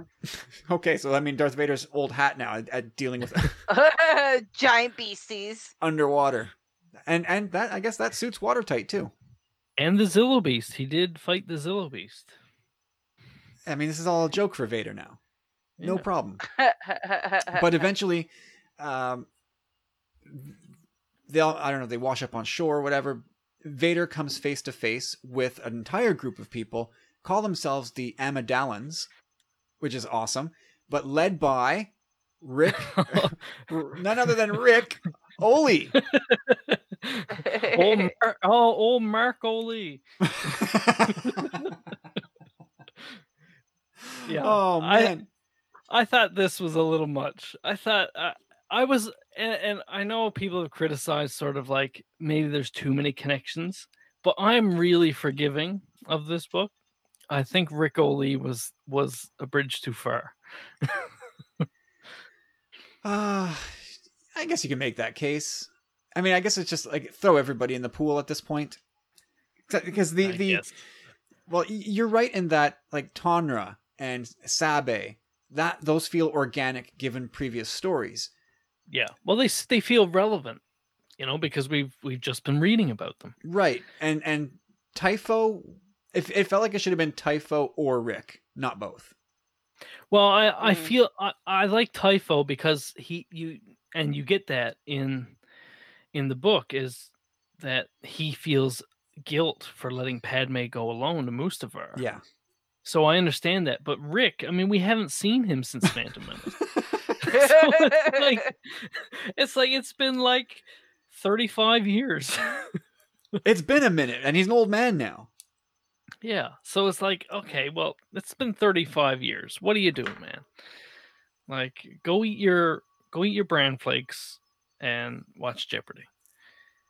Yeah, I go hang out with the spice miners on the moon of Naboo. Like, yeah, do something. It could have been a bridge too far. I was happy to see him, and then felt sad when Vader ran him through with the lightsaber, which I thought that was the end of him, but he's not dead. You know what, Rick O'Lee? I just thought of this. You know what Rick O'Lee would be great at? He should be a tour guide on Star Tours. He's great at explaining things. Overly. You'd learn so much. This is Coruscant. The entire planet is one big city. I mean, he's perfect. He should be on Star Tours. He'd be full of praise. For you. Like, he'd tell everybody how quickly you catch on. Yeah. It'd be fantastic. I think one of the coolest things, if it wasn't obvious in Queen's Shadow, and I assume Queen's Peril as well, like, these people are fanatical about their queens, and in particular Padme, and they will do anything to either protect or avenge them. And so Vader has this face-to-face battle with the remaining handmaidens. And so these ladies are now middle-aged, and they are such badasses. Mm-hmm. Yeah. And there's the 5 of them, Irte and God, I can't name them all, but they're all Irte, Dorme, Sashay, Rabe, and Sabe. Oh my God! Show off, Marie, killing it, love it. So the 5 of them, and they're just like, no, let's beat the shit out of this guy, and they get a few good shots in on him. So good on them for getting that far. And then Vader flexes, and that's the end of that. Thankfully, they all survive because E.K. Johnson will probably need them again. But that was a really cool fight, and you finally get this might be one of the very first times you see the handmaidens going all out and attacking the freaking Sith Lord. Yeah, it was. I loved that. Oh, I loved it too. It was so good, and didn't see any of this coming. So good. And then one of my favorite panels from the comic, and Ienko absolutely knocked it out of the park. But when it's that close up of Sashay, and they talk about her torture on Naboo, and she looks so cold. Her eyes look so cold in that panel. Yeah. And it's so good. And especially after, I just finished Queen's Peril a couple weeks ago. So after listening to Rick and Pete talk about the book I forget her name. But they were talking about it on Jam Transmissions, talking about the book. And they were talking about the audiobook. So I actually went and listened to it, that section. And it is absolutely heartbreaking. You're talking about Eden, right? What's that? You're talking about Pete's wife, Eden, on the podcast? Yes. I couldn't remember her name. But so that part in the book, in the audiobook, that entire section, they just have like the audio of someone screaming in the background for the whole time that she's being tortured, and it sticks with you. So I remember as soon as I got to this panel and saw that look in her eyes, it was like, oh man, she was never quite the same after that. Yeah. And it's heartbreaking. But yeah, I mean, I just had to call that out because just given the context of when this comic came out and when Queen's Peril came out, that floored me. One of the things I liked, and this is, I think they talked about this in a Zoom call with multiple Star Wars authors. I think it's when they unveiled, maybe, oh boy, was it the upcoming Empire version of From a Certain Point of View? I can't remember what the point of the Zoom call was, but they were talking to Greg Pak, and he's just out there saying, I'm an OT guy. I watched the prequels, and he was already well into he may have been 30 by the time the prequels came out. He's like, yeah, whatever. I like them, but whatever. He's an OT guy, and so to know that he's had to have dove right into E.K. Johnston's stuff. He's had to marinate in Attack of the Clones and Phantom Menace specifically, and soak it all in, and mesh it with the Empire Strikes Back storyline. And he's done. This is really good stuff. Yeah, it's really marrying all these eras together, and these comics, we kind of paint them as filler material for some of this stuff, but it's filler in the very best way. Yeah. Well, it's sort of the connections, this is sort of giving life to sort of those stray thoughts that we've all had, when we think about these movies and the in-between parts. We've always, I'm sure you guys are the same as me in that we've always thought oh yeah, this connection to this, and I wonder where this person was at this moment. And it's sort of those oh, when did Obi-Wan find out that Anakin was still alive? Those moments, we've all had those sort of thoughts. And this is what this comic is to me. It's sort of those brought to life, those thoughts. And obviously you can tell, like you were saying, Kyle, after marinating in the movies, Pak has obviously taken those thoughts and threaded them together into, what I think is just beautiful storytelling. It's fantastic. Absolutely. I'm really loving this. And then the issue ends with Vader accessing Padme's actual tomb, though that's where the issue literally ends. So we don't know what's behind that door. Marie, what do you think's behind that door? Well, I wanted to say something right before that happened when he sees the Japor snippet on the blue pillow. Yeah. And that's one of the things he does throughout, right? It's in red, sort of flashbacks in his mind's eye to moments through the movies, and it plays on the heartstrings for readers for sure, every single time. It broke my heart because I'm like, why wasn't she buried with it? I mean, she had it with her at the funeral. It was in her hands when she was being right. Whatever hovered over. It was in her hands, and then now it's sitting on this blue pillow behind glass. I bet Vader was pissed. I kind of wonder, because I kind of had the same thought, but then I was thinking, these people all think that Anakin's dead too, but they never found the body. So I was kind of thinking, well, maybe this is this is Anakin's grave kind of a thing. Because again, no body, but everybody knew that Anakin was, well, I mean, he was a hero of Naboo for one. Yeah. He'd be revered there too.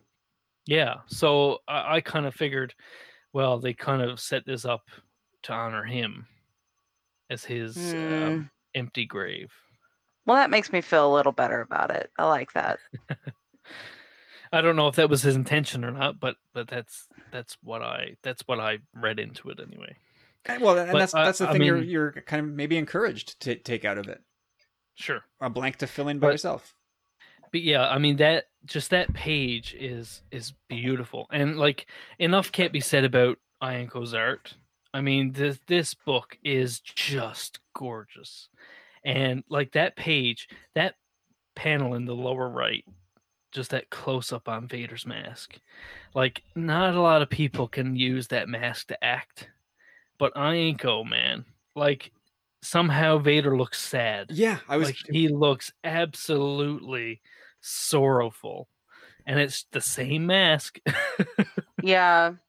I was just about to say, like, he did a masterful thing of taking that unflinching look of Vader's mask and using lighting and shadow to make it look like Vader isn't, like, his whole face is frowning when he's sort of staring at her tomb. And man, oh man, if you're a Star Wars fan and you read that and you look at that panel and nothing happens to you, if there's no physiological response, like, check yourself into the hospital. Like, your heart is failing. Yeah, it was. And also, I while we're talking about the art, I've got to bring up, hang on. What is it? Niraj Monan, I think is Minan? Yeah, that's right. The colorist.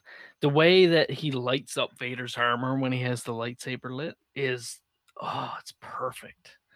Like, it's good. It's real good. I don't think I've ever seen it done that way, but it does so much. Like, I don't know. It's somehow it makes Vader look angrier. I don't know. It's perfect. I've never seen that effect done quite that way, but I absolutely love it. Yeah, outside of Rogue One, I mean, you got to feel like that's the cue that he's taking from. Yeah, for sure. So, Marie, what's behind that door? Is it a trap? What's behind that door? You think it's a trap for Vader? Is nothing in there, or are we gonna come back next month and we're gonna be talking about Padme's skeleton? Oh gosh, I don't know. And in the blurb for the next issue, it mentioned him going to Polis Massa. Yep. The ruins of. So I don't know how it's all going to tie together. I have no idea. Yeah, I mean, he is really hunting it to the end. Like, yeah, I mean, it's definitely fulfilled the promise of the series so far. I mean, the whole concept was he's going to hunt down everybody who hid. And, like, he really is. It's gone back to the beginning. I was mystified when I read sort of the synopsis to this arc. I was like, well, there's only like 2 people that had played a part, like, and they're dead. Yeah. They died 42 years ago. Like, what's the point? Yeah. I don't understand this. But yeah, I mean, he's peeled back the onion all the way, and he's going right back to the place of birth. And that, oh man, there's gonna be some more heartstrings pulled here, I think. Oh yeah. Even though that Vader won't have any, he doesn't have his own memories of this place, but who knows what he's gonna find when he's there? Like, will he find an old recording that he'll activate of his own kids being born? Oh God.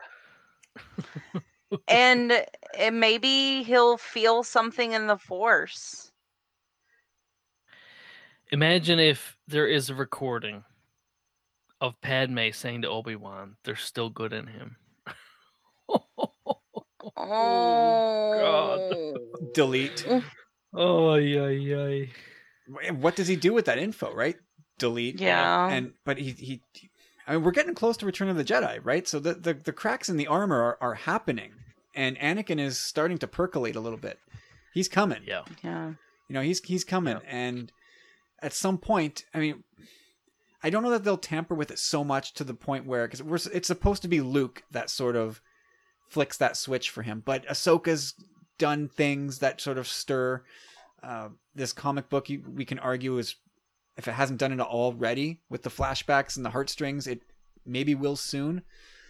So they maybe have already kind of played with that idea, and Luke is just sort of the last straw, so to speak. Yeah. But it's exciting. Nathan, what do you think's behind the door? Oh, the world between worlds. Oh Jesus. Gosh. Oh no. No, I don't know. I mean, the only thing I can think is that it's Padme's tomb, and I don't know. Like, she's in there in a sarcophagus, and he's just not going to be able to go through with it? Maybe. I don't know. Like, are her medical records in there? Like, is that how he finds Polis Massa? Like, I mean, I don't know what he expects to find in there.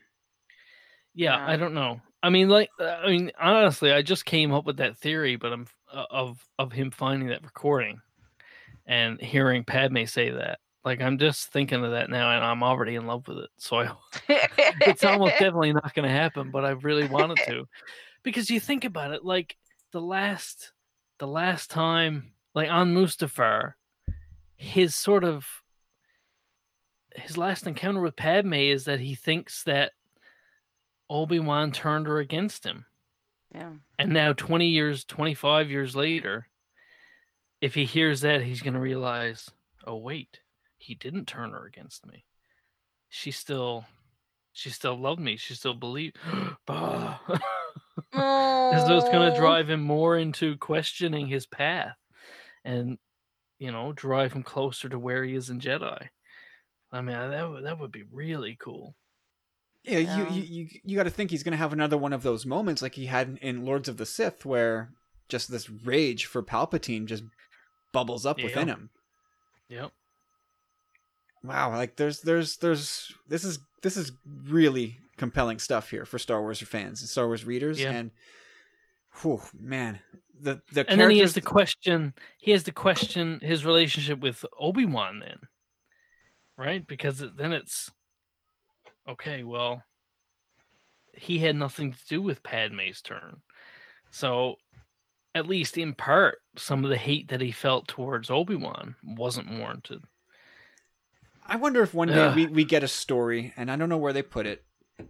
Maybe it's in like the Return of the Jedi type of, from a certain point of view, which we'll get 3 years from now.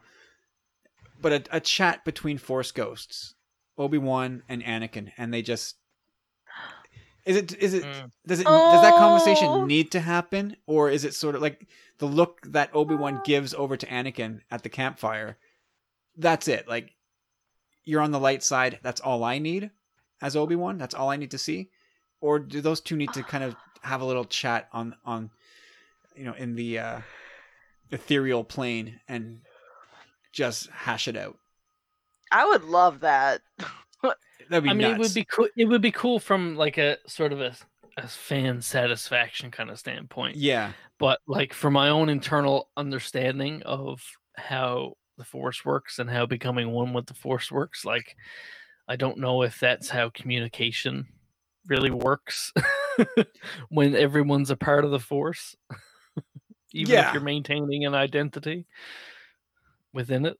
Like, is it all sort of just like instant communication or instant understanding because you're all sort of you are all sort of one thing? Yeah, the understanding is instantaneous, and it's just it's just sort all about like, presenting it to us in a way so that we can understand what's going on. Because it's sort of really the only way that I can justify like how they would have taught Anakin how to do that so quickly, is if it was sort of all instantaneous. Yeah. So time doesn't quite work the same when you're a part of the Force. Yeah, that's true. Because you have access to the world between worlds. I have heard enough of this. God damn it. Okay, I'm done. I won't bring it up again for at least another 5 minutes. All right, fair enough. You know, we're into the third volume of Darth Vader here. And every time they do it, I'm like, again, can we please let this guy rest for a bit? Can we push past Darth Vader? And like, what do we have left to learn about this guy that's not been explored through 6 movies, an animated show, 2 volumes of a comic book series, which were incredible, and now this too? And even this is incredible. Yeah. Well, and that's the thing. It's like, we all keep saying that we're sick of it, but the Darth Vader comics are consistently the best comics that they put out. Like, I'm enjoying this way more than I'm enjoying the main series. And I love Soul, and I think the main Star Wars series he's writing is great, but this is next level for me. Yeah, this is where it's at right now. This is moving the needle for me big time. There's cool stuff that we'll get to eventually with the main title. Yeah. But it's not moving as quickly, as compellingly as this is. This is unbelievable stuff here. And Yeah. I almost feel like I need to Yeah. eat crow because, you know, there's always people going, man, we need a Darth Vader standalone movie. And I'm the first one to go, would you shut up? There's been like 6 Vader movies, and like there's enough Darth Vader. Go sit down. And I'm like, there's nothing left to tell with Darth Vader. Just I've always been the one to say, like, if your Darth Vader movie is him just swinging a lightsaber for 2 hours, we don't need that. We don't need it. But what these comic books keep doing is showing me that there is probably a story worth telling, and I would definitely have been okay with this idea on the screen somewhere, somehow. Mhm. This is worthy of screen presentation. Absolutely. Yep. Oh boy. Well, and I'll tell you, like, I would want, like, man, I'm just thinking, like, Deborah Chow. Like, I feel like she's probably got the most out of sort of Mando helmet acting. You know, because that would be the trick with a Vader standalone. Yeah. If you're going to focus on Vader, is having the mask act, and I think obviously they've pulled that off with Mandalorian, where they can get that mask to emote, and I think that would be an important skill to bring over. But if they, and I don't, if they were to do a Vader movie, I wouldn't want it to be about Vader. I'd want it to be a horror movie where Vader is the monster. You know, like, Kyle, I don't know if you've read that Punisher run from a few years ago. No. Where it was the Punisher comic, but Punisher was sort of like the monster. And it was a really cool take on Punisher.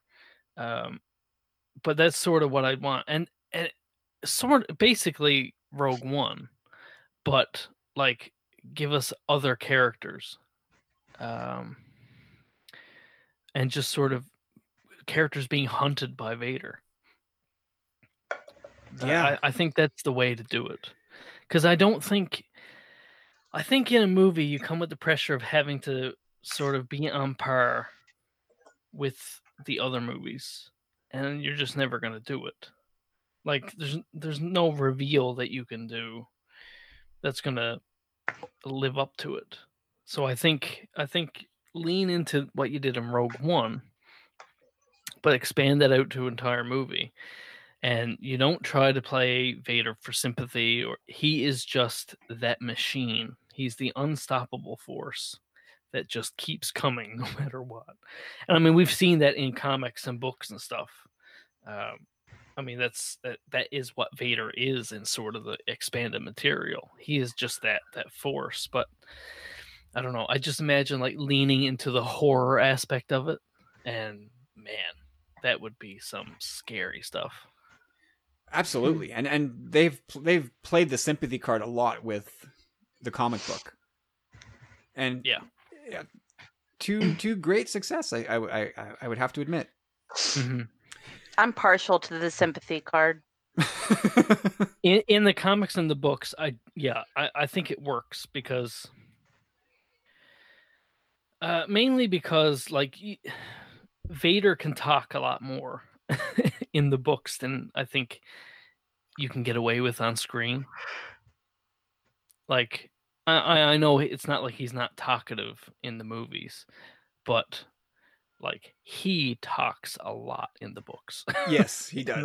Sometimes it's weird. I think was it one of the Thrawn books? I'm like, Vader's talking way too much. It's kind of weird. Yeah, and I mean, in the movies, so much of the emotion, and that's sort of what I was talking about with the mask acting, but so much of the emotion from Vader comes when he's not speaking, right? I mean, look at that moment when he's looking back and forth between Palpatine and Luke, right? Like, I mean, just those few head turns, you can read so much into that, and he's not saying anything. Yeah. So it's tricky. It's a tricky balance. Yeah, definitely, for sure. Anyway. But I mean, he's made for horror. I mean, that breathing alone is made for horror. Which is something that you can't really get across in the comic. Guillermo del Toro, horror movie Vader? Oh, man. Never mind the gangster movie. Yeah, Del Toro Vader movie. Oh, I guess I'd go see that. I'd clear my schedule. Anyway, there we go. 2 hours on a bunch of Star Wars stuff gone, just like that. But I think we're at the end of the podcast for this week. Unless anybody wants to keep going. But yeah, we could. Don't I know it? That's the way it happens. Well, we'll put a pin in it for now, and we'll revisit this stuff. We'll pick up again in a month from now and see where the comics have taken us next. But it's all good stuff for now. But yeah, that will do it for the podcast this week, guys. If you want to be part of it, send your questions, your thoughts to tumblingsaber@gmail.com. And if you take the time out after listening to this episode to help us, make sure you're subscribed to the podcast. Share it with your friends. Leave us a review after you've listened to this episode. Head over and leave us a few kind words on Apple iTunes or whatever it's called. And then become a powerful friend on Patreon if you haven't already. And like I said off the top of the show, $1 and $3 tiers now. So we've made it super simple, super easy, and we're going to give you lots of cool audio for that pledge. So check it out, Tumbling Saber on Patreon, and become more powerful than you can possibly imagine. And a quick shout out to our main man, Rob Wade, over at emotionally14.com.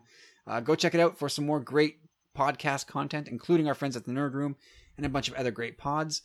And finally, our pals at the Star Wars Commonwealth Podcast Network. You got to go check that out. We got a page on Facebook, got a Twitter account. Go check out what's happening. And of course, you can find the network over on Apple Podcasts as a podcast provider. So all that out of the way, Marie, where can we find you on social media? You can find me at Alia Morgaine on Twitter, and my reviews of all different kinds of Star Wars books. And yes, I am super excited about that Mandalorian Golden Book. Me too. It's so cool. Is at the StarWarsReview.blogspot.com. Over to you, Nathan. At NAF Roberts on Twitter, and I'm in the comfy, cozy, closed Facebook Tumbling Saber group. Groovy, man. Come check it out. The Facebook group of Tumbling Saber over on the old FB. Also, you can find me on Twitter at Tumbling Saber, also on Instagram. And don't forget, Marie's got a big trivia competition coming up. Pepper her with some of your best Star Wars trivia. Throw it at her over on Twitter or in the group. Just tag her and throw her a couple questions and help Marie climb the mountain and slay the Dragon Con. But that's going to do it for this week, everybody. Thank you so much for listening. Have yourselves a good one, and may the Force be with you. Bye. Bye-bye.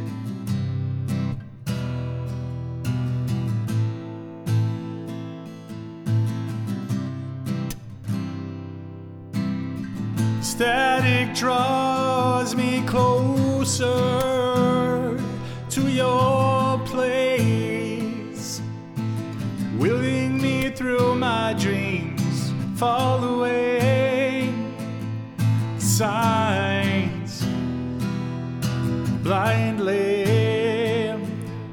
to the lines on your face, beating strong, drifting,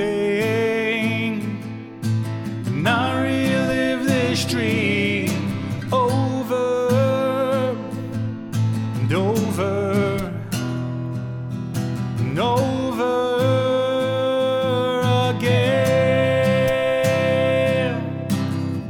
Please don't leave my heart broken, bleeding.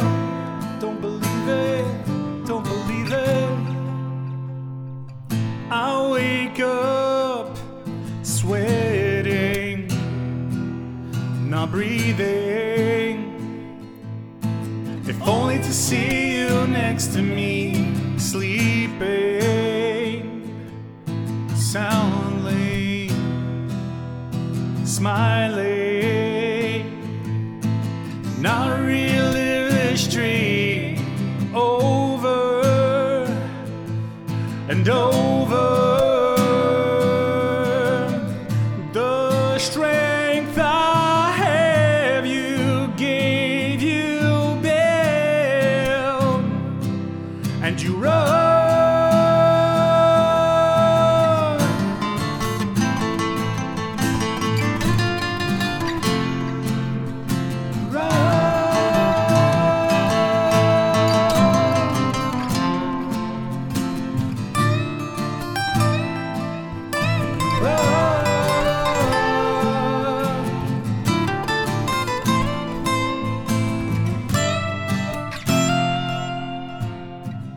And I find the strength that you gave. Those walls you build is all for me, and I become the man I want to be. Your love and your run. Please don't leave my heart broken and bleeding. Now you're running away, darling. Please don't leave my heart broken and bleeding.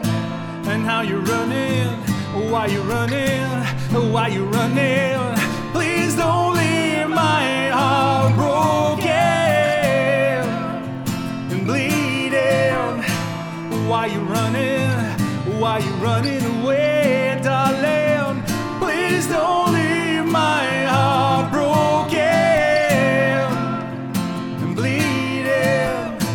And how you running, are you running away?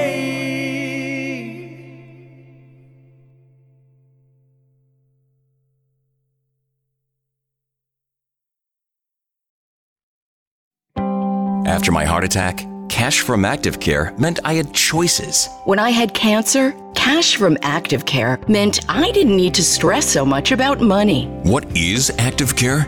ActiveCare is a supplemental health insurance policy that offers protection for covered cancer, heart attack, or stroke, and a choice of cash benefit options from $10,000 to $60,000. If you're diagnosed with cancer, a heart attack, or stroke, you could end up paying thousands of dollars or more in out-of-pocket medical bills. ActiveCare gives you protection at an affordable price. So, get ActiveCare for cash, choice, and control. ActiveCare is brought to you by Colonial Penn Life Insurance Company and is underwritten by Washington National Insurance Company. Visit colonialpenn.com for more information. This is a limited benefit policy. This policy has limitations and exclusions. For costs and complete details of coverage, visit colonialpenn.com. I'm enrolling in Medicare soon, and it had me a little confused. Then I found myhealthpolicy.com. With myhealthpolicy.com, I could go online and compare Medicare Advantage plans from some top-rated national insurers, including $0 monthly premium plans. I can learn about plans in my area and talk with a licensed insurance agent if needed. myhealthpolicy.com has made doing my research a whole lot easier. My choice, my Medicare, myhealthpolicy.com.